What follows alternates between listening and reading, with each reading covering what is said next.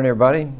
Thank you all for being here again today. We're kind of coming into the home stretch. After today, we'll have 3 more Sundays together, so we'd invite you to come back. Let me give you a quick overview of what's happening as we close out in the final weeks. Today, we're going to be talking with a panel of folks, 2 that have been involved with the early service, so they'll be here in just a minute. But this group of folks are Otter Creek members who have had, in some capacity, a role in serving refugees in Nashville and have opened their homes, or they've been on trips, or they've had some sort of experience with serving. And so we want to hear from them and just understand how they got involved and what they learned and what they would say to us. So I appreciate these folks being with us today. Next week will be what we have promoted many times, and that is, it's called World Relief 101. And due to their short staff, we're not going to be able to do 3 full weeks like we'd hoped, but they're busy. They're a nonprofit and they're serving, and they're kind of overwhelmed with the need right now, and so we totally understand that.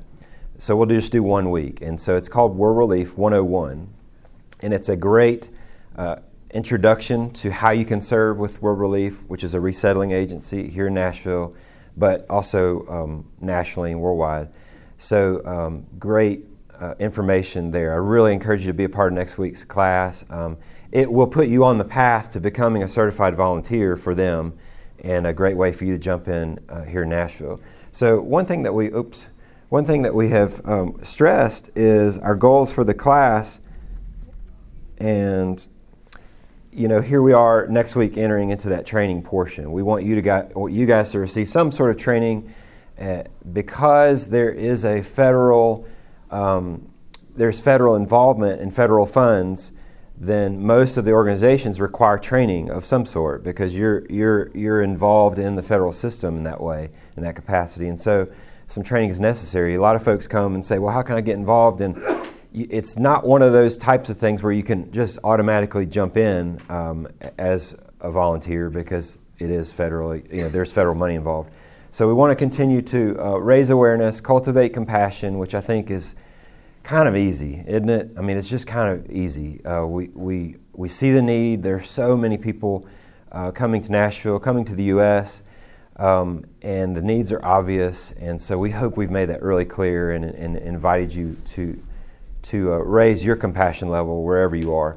We'll do the training, and then ultimately we want to send you out. We want to put you in contact with real service opportunities here in Nashville, and I think these folks will shed light on some of those types of opportunities, and then maybe even globally, and Susan will speak directly to that.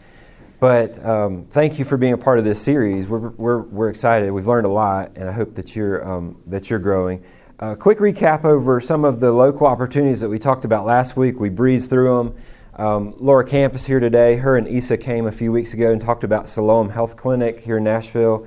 Great opportunity for medical professionals and non-clinical professionals, or non-clinical volunteers like you and I, or like me. I don't know, maybe some of you are in the medical profession. But it's an easy way to step in and serve on a weekly basis if you'd like.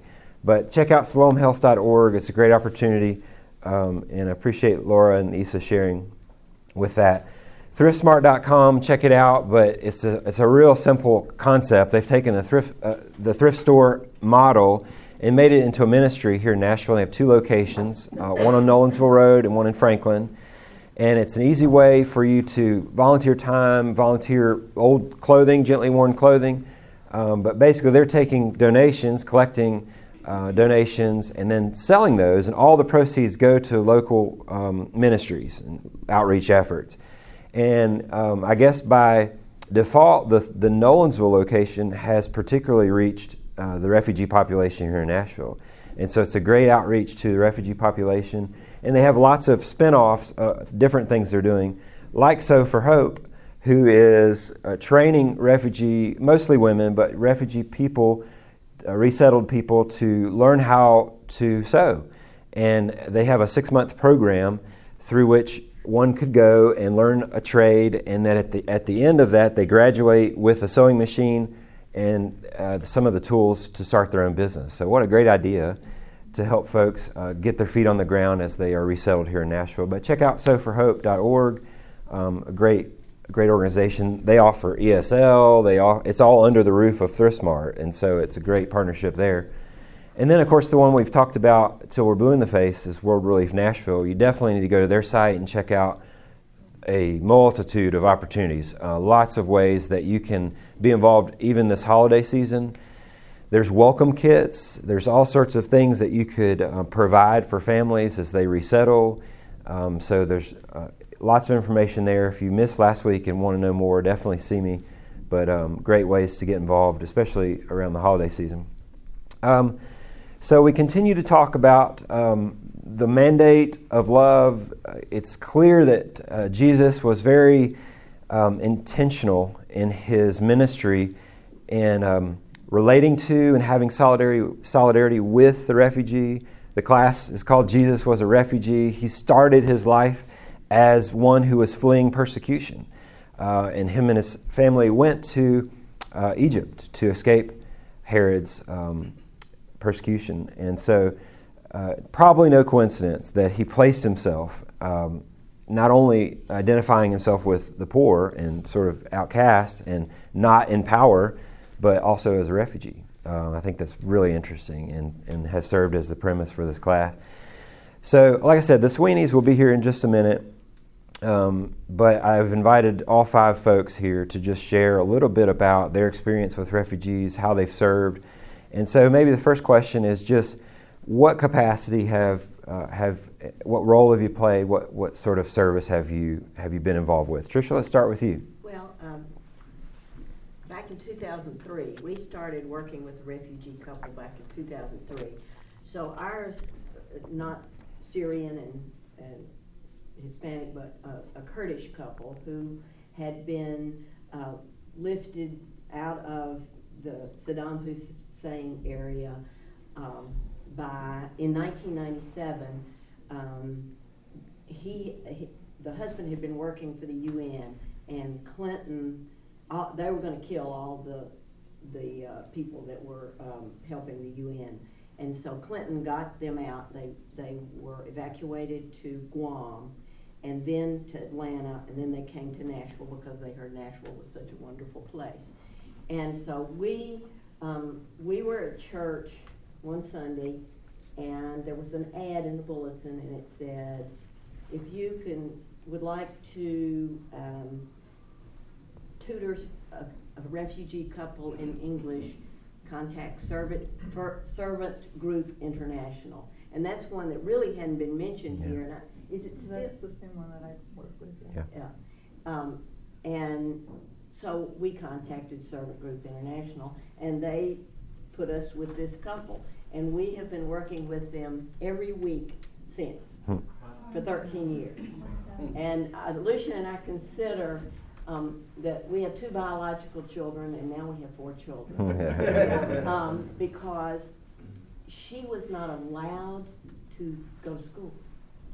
So she's learned to read, she's got a job at Walmart.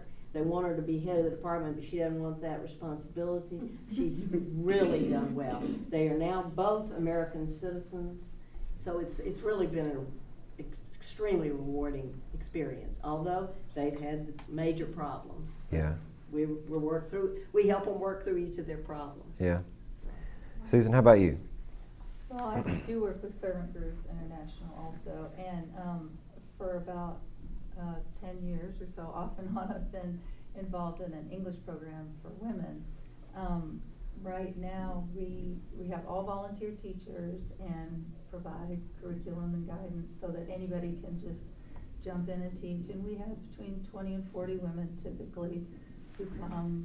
Most of them are Middle Eastern. Well, I guess all of them are Middle Eastern. Most of them Iraqi. We have some Kurdish folks. And then within the last year, we started to get a lot more Syrians and Somalis. Yeah. Mike, tell us about your experience. So earlier this year, in March and April, we hosted in our home a family of 6 refugees from Iraq. And they were Haider and Hamael have 4 children, and Zainab is the oldest at 13, and little Zauni is the youngest at 3. And so we were asked to take them for a couple of weeks, and it ended up being a whole month. But it was definitely a great experience. We got to know them. We know, a little more about Iraq. We know a little more about, what they want.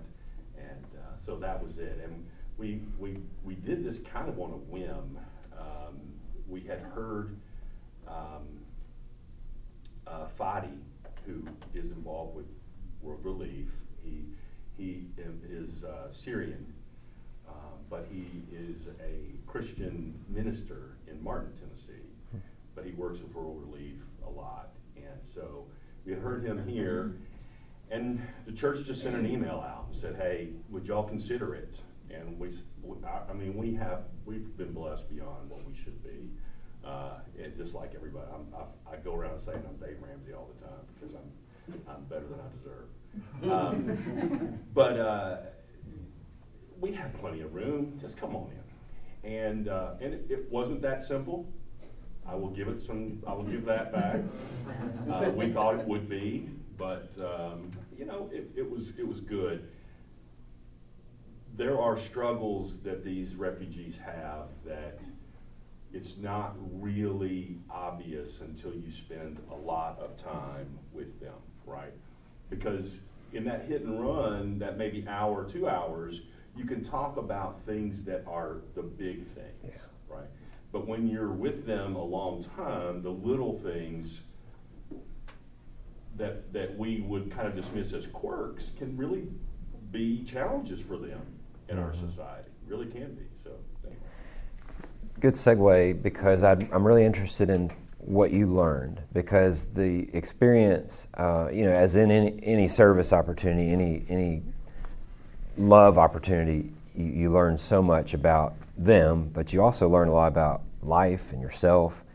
And so, Mike, just pick right up where you left off and just talk a little bit about what's an example of one of those quirks, and what did it teach you and them? What was one of the quirks is, this is a Muslim family with some pretty strict adherence to some of the Muslim tenets, and so food was a challenge. They can't eat what we have in our fridge. They don't want to touch what we have in our fridge.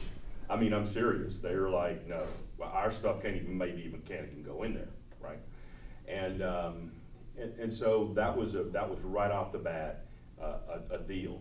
Now, Hamael is a good cook, and we ate what she cooked, which was great, right? We got to have this experience.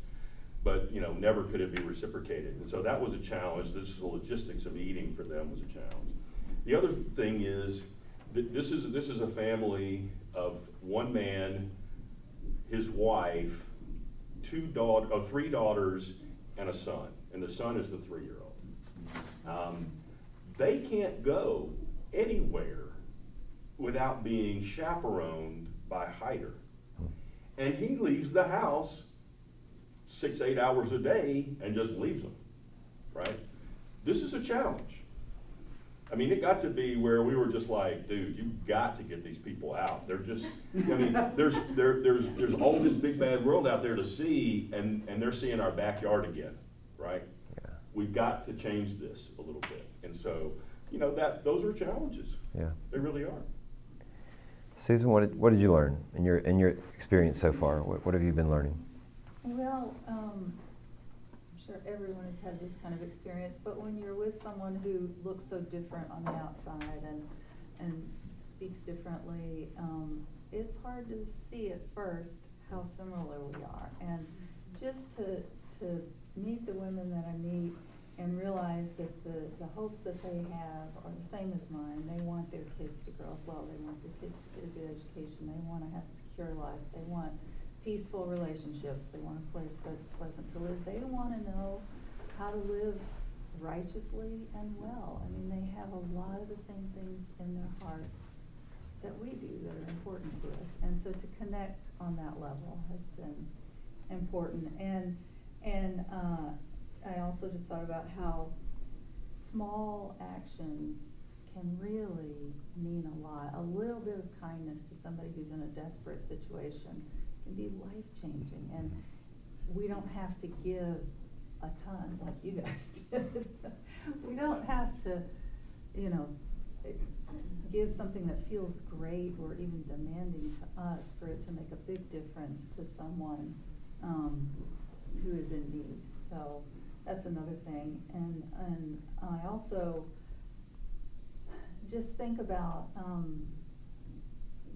the importance of this role. I mean, one of the goals, well, probably the main goal, I suppose, the foundational goal of our program is to facilitate relationships between believers and immigrants, because they don't happen naturally very often. And to realize how much we are representing the good side of both America and Christianity, which they have heard a lot of bad stuff about.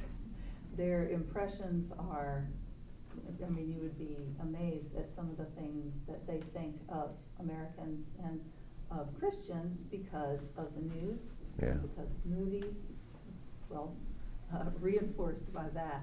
And so if we can be representative of the good parts of our society and of true Christianity, then it's a huge paradigm shift for a lot of them.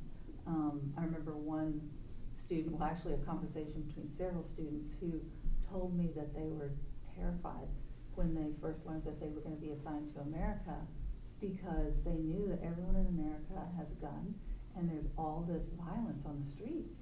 The crime is so high. And they were afraid to come here, even though they were coming from a war zone. So you can see that impressions are just like we have impressions from a distance of them. Yeah. So. Tricia? Well, I'm just thinking, our couple, she could not have children. And in that society, not having children is the worst thing that could happen. The family thinks they're cursed. It's just the worst thing that can happen. And her family blames him because he was gassed by Chemical Ali. And his family blames her that she can't have children. So and I think the best thing we did was listen. We just sat there and listened to them back and forth. What are we going to do? They tried fertilization and all this stuff. They spent all of their earnings. The only thing they do, they earn money and they spend it on medical bills. That's what they do. They've tried for years, and finally, I think, have been convinced that they cannot have children, although they still talk about it. And they're like 45 now, 48. She's had breast cancer since they've been here. We've just gone with them through lots of trials. But I'll say, as he said, the customs are we have to learn what their customs are and listen to them. And I guess that's what we did more than anything, is just listen.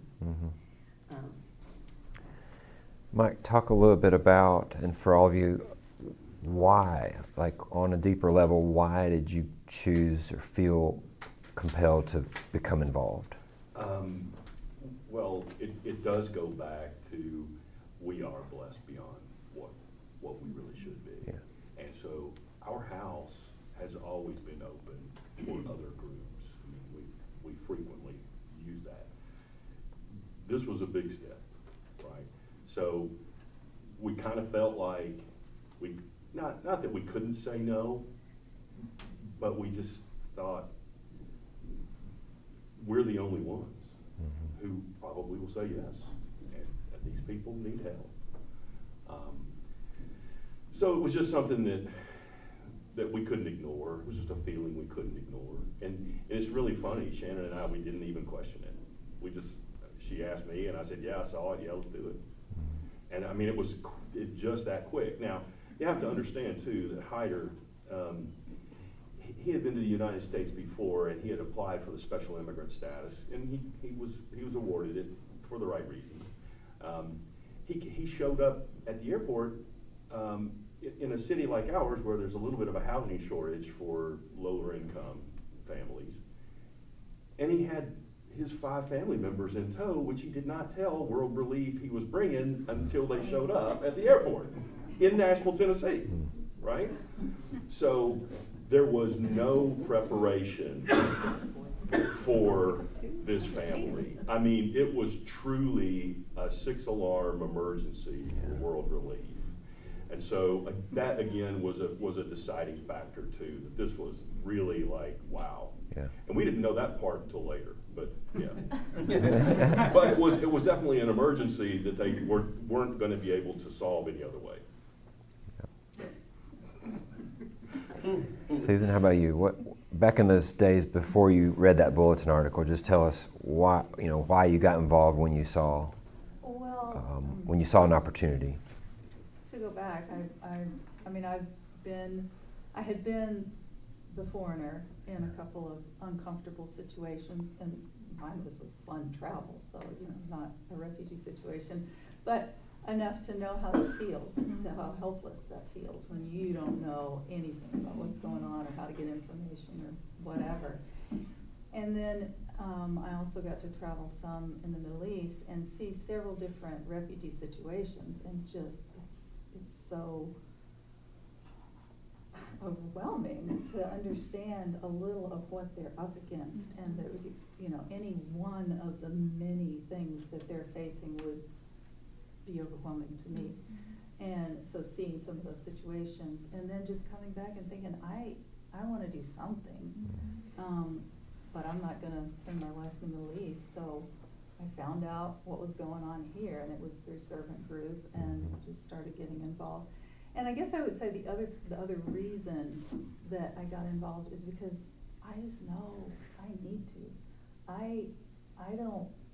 I'm so enriched by doing this, and I know that if I'm not really deliberate about it and intentional, then I'm going to stay in my comfortable little place, and I don't want to be there.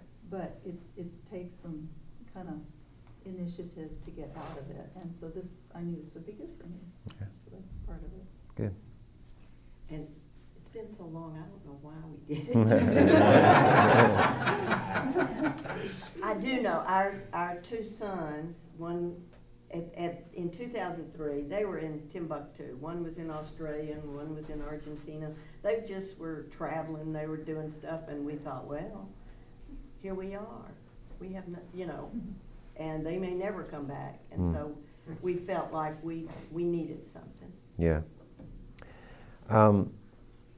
Sidebar, but Susan, tell us a little bit more about the Servant Group and what they do in Nashville. I know very little about them. Just give us an overview of what they're about. I'm going to let Lisa talk more about that in a minute, but they started, I think, to deal with the Kurdish population. How old are they? 25 years. 25 years ago. Okay. Yeah. And then it has expanded. They work with Muslim populations both here in Nashville and in Iraq. They sponsor 3 Christian classical schools in northern Iraq, and then some local ministries as well. And Lisa can tell us a little bit more about some of that. Yeah. Well, it sounds like a common thread for you all is that you, based on your experiences and your faith and how you had come to see what it means to be a disciple, it sounds like you jumped at an opportunity for whatever reason. There was a compelling reason there in your soul. So here you got a class full of people who've sat through the bulk of this class. They've heard lots of opportunities thrown at them. So I'd love to hear what you have to say to somebody who's just kind of right there. They want to do something. They've kind of got some opportunities now on the table. What would be your encouragement or your words of wisdom for all of us? Start with Mike. Wow, I was hoping you'd say last. but yeah. So Heider would ask me, why did you do this? Because many cases, I mean, Hamael, she cried for 2 days living in her house. Partly, I think she was ashamed that she had to resort to just the kindness of strangers, literally. But also because she was afraid of Christians. She was. It's just how it is. Let's just get that out of the table. So Hyder would ask me every now and then, he'd say, why? Why would you do this? And my answer to him was the same every time. Look, Iraq. And this was invariably when we were talking about, his experiences in Iraq and why he left. And you're absolutely right that they want many of the same things, if not the same things that we want for our family. And we would be having this discussion and saying, yes, you came here for the same reasons that I would have come here, right? I feel the same way about my family as you feel about yours. But I can't fix Iraq. Nobody can. It's gone. I mean, it's going to be just a century, maybe, before it comes back, if it ever really does like it was. But you know what? I can help you. I can help you. And this is my way of making a difference in Iraq from Nashville, Tennessee. And I think that's really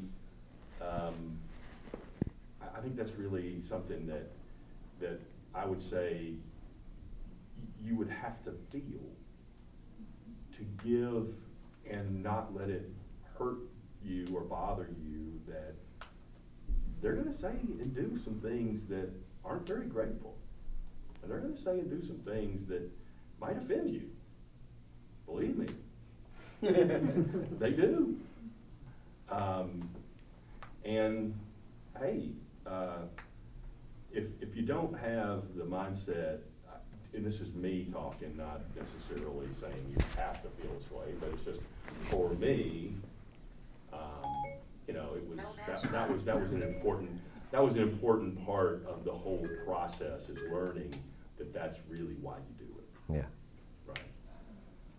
Yeah, really, really interesting.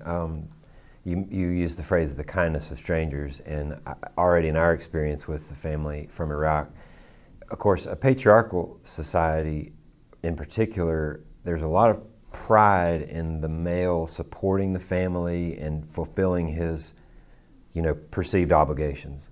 And that's one thing that's very strong that I've learned already, culturally speaking. It's a very strong feeling for the male to, it's tough to come here and be sort of taken care of by strangers, to kind of submit to that. You really have to swallow your pride. All of us have been there in terms of receiving help from anybody. American culture's the same in that, we want to take care of ourselves, we want to make good for ourselves, and we don't want to have to depend on other people. As young people that get married, you want to kind of break those ties from your family. You don't want them paying your bills per se. But that's I think that's a thread through humanity, that we want, and something deep down wants us to be self-sufficient. And here we are dealing with a population who has to kind of overcome that internal, stigma. You want to take care of your family, and you don't want to have to be dependent. I appreciate that. Give us a quick update on where he is. Like once the family left your house. So Hyder had some challenges with the way that the system was set up, and you have to also understand culturally. For instance, he mentioned specifically Siloam. When they were there, they were treated like human beings. People really cared. They got in and they got out quickly. Everybody had a great experience. And this is not the way that they do healthcare in Iraq. You wait until the doctor deems to see you, right? And it might be 3 days. You don't know. Same with the government. Hey, these people got us in and out. They were so nice, and they actually talked to us, gave us coffee and stuff. In Iraq, I might have to go back 3 or 4 times before the guy will deem to see me, right? And so, there are those things that are like that. Where was I headed?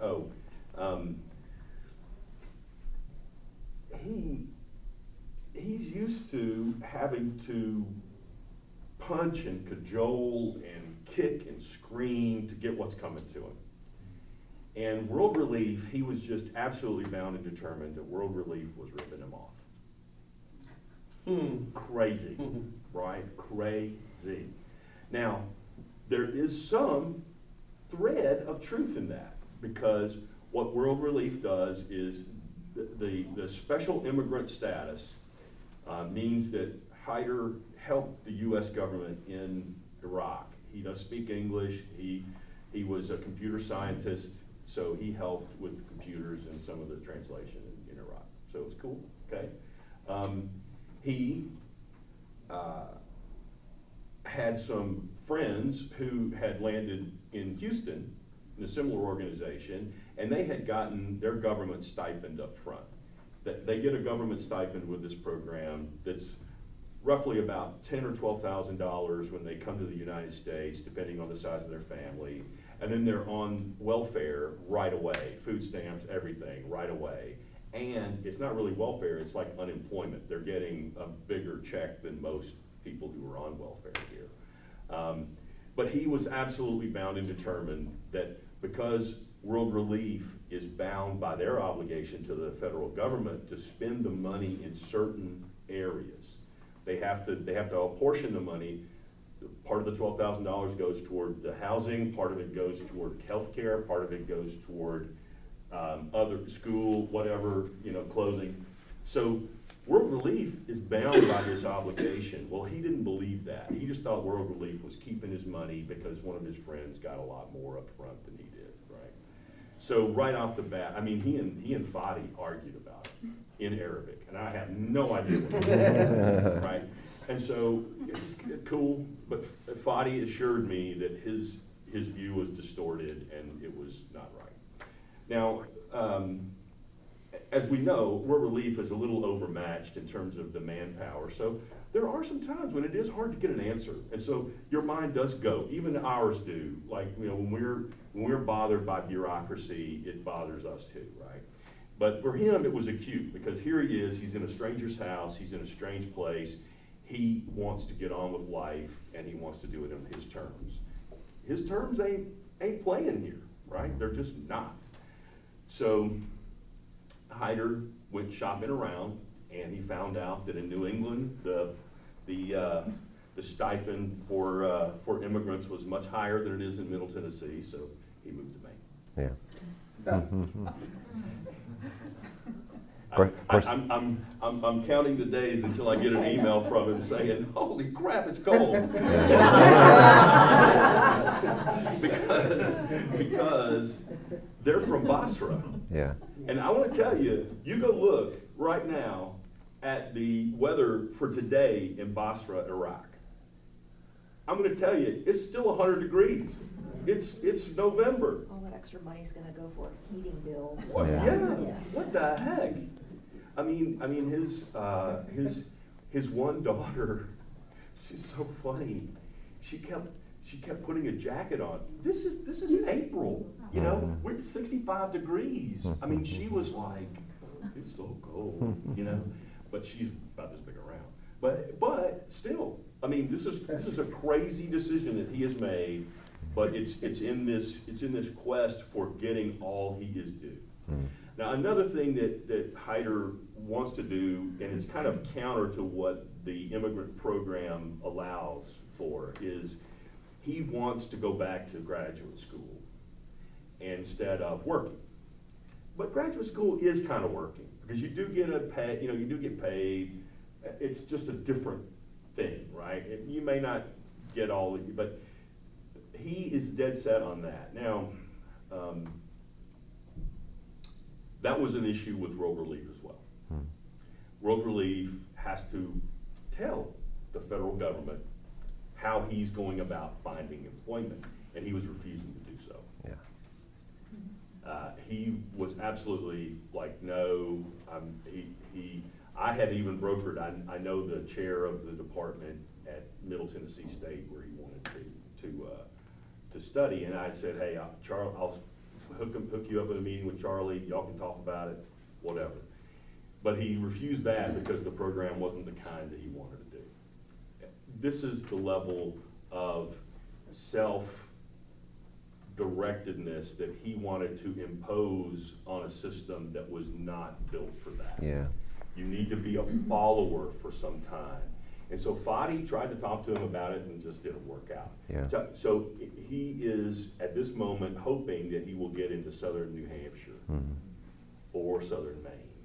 They're both there. Yes, ma'am. So is it 2 years that they would be, you know, tethered to World Relief and then? I don't know what that is. It's generally 6 to 8 months.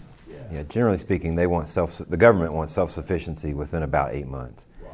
And so, yeah. So he was not willing to take the first 2 or 3 steps towards Yeah. self-sufficiency because he was holding out for some kind of admission to a university to which he hadn't applied. And oh, by the way, you know, it takes a few months. I think that's great insight into the value of the Good Neighbor teams that the Sweeneys are part of, and Roger and us. It's really to at least work with that aspect. In the, you know, the caseworker is assigned to these families, and a caseworker probably has 30 families, 30 different cases maybe at a time, and so they're doing the basics, getting folks set up in an apartment, signing leases, and so forth. But in terms of this real cultural coaching, I think that's the beauty of the Good Neighbor teams, and I think that we've already gotten into some of that. But you can imagine, try to imagine, coming to a new culture and not knowing the rules that everyone just sort of plays by. And you need someone to help you through all those cultural mores. And it's just a difficult scenario because you've got a mindset of what you'd like to provide for yourself, for your family, and you're coming up against all of maybe the bureaucracy or the red tape of just even education, the healthcare system, all these things. Issa spoke about that. Just navigating the healthcare system alone is intimidating for us as Americans. But imagine what it would be like for you, particularly males. Imagine what it would be like coming from a patriarchal society where you want to provide for your family and you're going to take charge and make sure that your family gets the best. And you come here and the word is wait, or the word is, well, just not now. You're kind of coming up against walls. David? The other thing that, as I've had friends who have been Good Neighbor teams, that in the patriarchal society, they were the ones making all the decisions to get their family to here. Yeah. And now all of a sudden, that decision making is taken away from them. Yeah. And so, or if they are lawyers or doctors by trade, and they come here and they are asked to take a much lower job, that's just difficult for them. I mean, it would be difficult for us. Sure, yeah. If we spend our entire life to become this, and now all of a sudden we're having to be a janitor. Yeah. Like that's a pride, and that's even just how can I provide for my family when I was providing for my family in this way at this level? Yeah. One element of World Relief is called REACH, and I think a couple of you have some experience with REACH, but there's a need to translate your training in your country of origin, to translate that to America. In other words, you might study to be an engineer in Iraq, but you know as well as I do that the standards for engineering in America are really high. And so we're not just going to let anybody come in and be an engineer, just to put it roughly. So there's a need to coach folks who are being resettled and understand, okay, here's the vocabulary you use, here's what your resume needs to look like, here's the network of people you need to be talking to. Let's really analyze your skills and what your degree is in and make sure that we call it an engineer here. It might be called something very similar to that, but it's not quite, a mechanical engineer or civil engineer. So that's a valuable part of World Relief in that they're trying to help people articulate what it is their training is and what it's able to do. Steve? I'm sure they do this in the training, but I teach culture shock. I've been through it. I went through it as a power broker because of the fact that I was from the United States and lived in Guatemala for 21 years.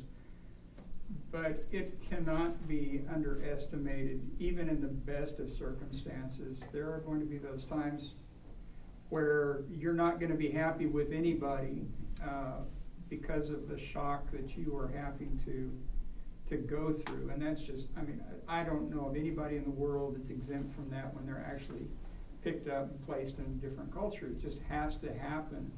Yeah. And it has to have, I mean, for the host people, it has to be a very graceful kind of a situation. Yeah. One of the things about our family that was really at the top of Hyder's list, as flawed as some of his other thinking was, I mean, Zainab, who's his 13-year-old daughter, she speaks 3 languages. She is super bright. I mean, really, really smart. And he just would not compromise on her education. And I think rightfully so, right? He was shocked to learn how much variation there was in different high schools in our area. What do you mean? And so immediately, I mean, first of all, when he had come here prior, he went to Nashville, and now, he's living in our house in Franklin. He's like, well, this was an option? Yeah. Why couldn't I live out here? Yeah. Right? I mean, he had that kind of Sure. aha moment, and like, yeah, well, that's because that high school, he can read. He sees the sign at Franklin High School that says it's an international baccalaureate school. Mm-hmm. Yeah, no, that's the school I want her to go to. And you know what? She's really, really smart. I mean, she really should have gone there. Yeah. But it was going to be hard for him to do that, right? Really hard. David touched on something that's really a big component of this in terms of understanding what's going on. As part of the federal regulations, refugees technically are supposed to accept the first job they are offered, right? In other words, when you're overwhelmed as an agency, you don't have time to just go handpick the most perfect job for you. They're wanting to get you to self-sufficiency. We kind of need to move along here. And so that's the attitude. And I know for sure that a lot of these folks, of course, now don't forget, 1% of the, 1%, really less than 1% of the refugees worldwide are being settled in the United States. So we're getting the cream of the crop. But let's face it, America is going to pick the people who we think are going to benefit our culture and our society. That's my personal opinion, but I think we're going to for sure pick bright people, educated people, people of some sort of status in their existing communities. And here they are placing people in Tyson Chicken. I mean, the bulk of the workers are going to warehouses in Tyson Chicken. And these are highly qualified individuals in their home countries.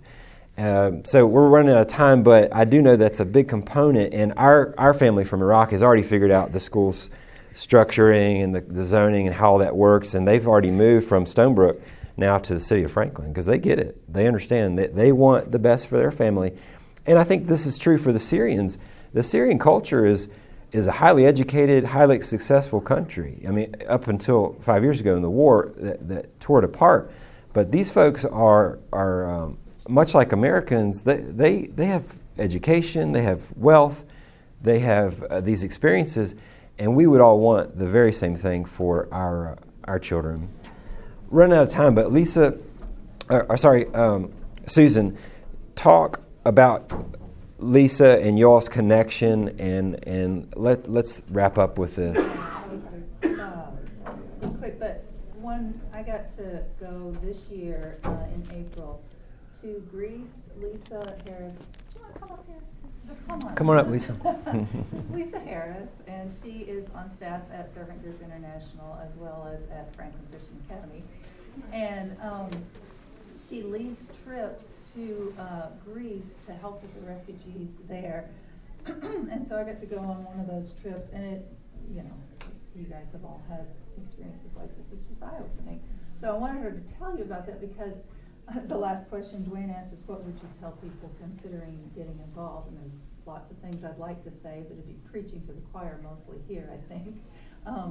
But one is that seeing where parts of where they've come from is really helpful in understanding what goes on here. So, Well, thanks. I'll be quick. Yeah. The goals of your class is exactly the goals of our trip.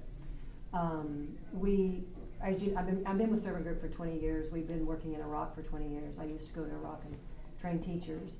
And the mandate of Servant Group is to declare the gospel in Muslim communities, wherever Muslim communities are, whether that's Iraq, whether that's English classes in Nashville, whether that's an influx of Muslim refugees in Greece, which is what's happening now. And so a year ago, we took a team for the first time to Lesvos, and we're literally welcoming the boats. And I think one of the things that, there's so many things, because as Susan said, preaching to the choir, you wouldn't be in this class if you didn't already have a heart for the refugees. But one of the things that I'd like to tell people is a refugee never chooses to be a refugee, ever. You ask any of them in Greece, when they go to their interviews, you say, what country? There's like only 7 countries accepting them now from Greece. U.S. is not accepting anyone from Greece. What country do you want to go back? Where do you want to go to? Syria, Afghanistan. They want to go home. That's where they want to be. They don't want, they didn't choose any of this. And I think we forget that. I think we always forget that. And we forget what they've been through. And so we don't do short-term teams to Iraq. It's a little bit harder to get in and out and to expose people to the Muslim population and all the things that you've been saying. They're just like, everything. I was just resonating with everything, so I don't want to repeat that. But the Greece trips are geared toward people, and we've had staff from Siloam and staff from World Reef join us on our trips because they had never seen that side of the equation. They had only seen refugees after they got here. And you're absolutely right. We are getting the cream of the crop in America. But our Greece trips are structured for 1 week for people to take a week off. And my goal of the trip is that you have a paradigm shift in how you view this crisis situation, that you view it as a strategic opportunity to share the gospel with people that we have never met before, and that you might make friends with somebody there that you keep up digitally. I just got a phone call last night from a young couple who, 22 and 25, they're from Syria, and they came across on the boats, and they just got placed in Lithuania, and they landed in Lithuania, and he called to Mama Lisa, we're here, and I can't wait till you visit, and that you keep up, and he's Muslim, and his wife is Muslim, that you keep up relationships. So when I take teams, I usually take teams from churches, usually they come in groups. I say if you think differently and you can go back and be an advocate in your community, and if you can make friends with one refugee here and keep up with them electronically and be able to just share Christ with them, and not in an evangelistic, we're not a church planting group, we're not evangelism. In fact, the way we train our staff is that when people ask you why you do this, your line is, as a follower of Jesus, he compels me to do this. Whether you're Muslim, Christian, Buddhist, just like what you said. Mm-hmm. So, if you're interested in the trips, and it's also, you get to go to Mars Hill, you get to see the Parthenon, and we try to expose people to agencies that have been working in Greece for over 25 years themselves in the refugee situation. And we go to squats where people don't talk about the squats, people just talk about the camps. Squats there's 8 of them in Greece, there's over 300 to 400 people. The conditions they're living in are appalling. Those are typically run by anarchists. Yes, non-Christians, so you're working with non-Christian community, you're seeing non-Christians really get in there and do what I think the Universal Church should be doing. And then you see Christian organizations that have been in the trenches for 25 years, and you get to meet and fellowship with refugees, and you get to know them as real people. And so that's the Greece trip in a nutshell. I know I have to quit. Yeah. Well, thank you for sharing that. One thing I'll do is in this week's class notes, I'll be sure to share Lisa's email, contact information, and all these folks maybe contact information. I wish we had more time for questions and follow-up from you guys, but thank you all for sharing. Appreciate you guys. Yeah. All right, we're out of time. Y'all have a good day. All right. See y'all soon. Yep. What are you doing today? I'll leave it Hiking? behind. Hiking? No, just gonna watch the Titan game. Yeah. Thank you all. Check out his hair.